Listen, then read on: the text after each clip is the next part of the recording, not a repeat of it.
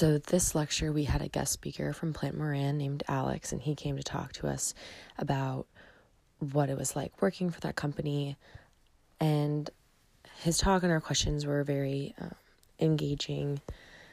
I really liked how he brought in the notion of servant leadership, how you lead by serving others. And I think that's important. And in the roles of leadership that I've been in, I feel like I kind of am that leader. And I think it's important, even if that's not a leader's full mantra and what they lead by every single day, should incorporate some sort of sense of servant leadership.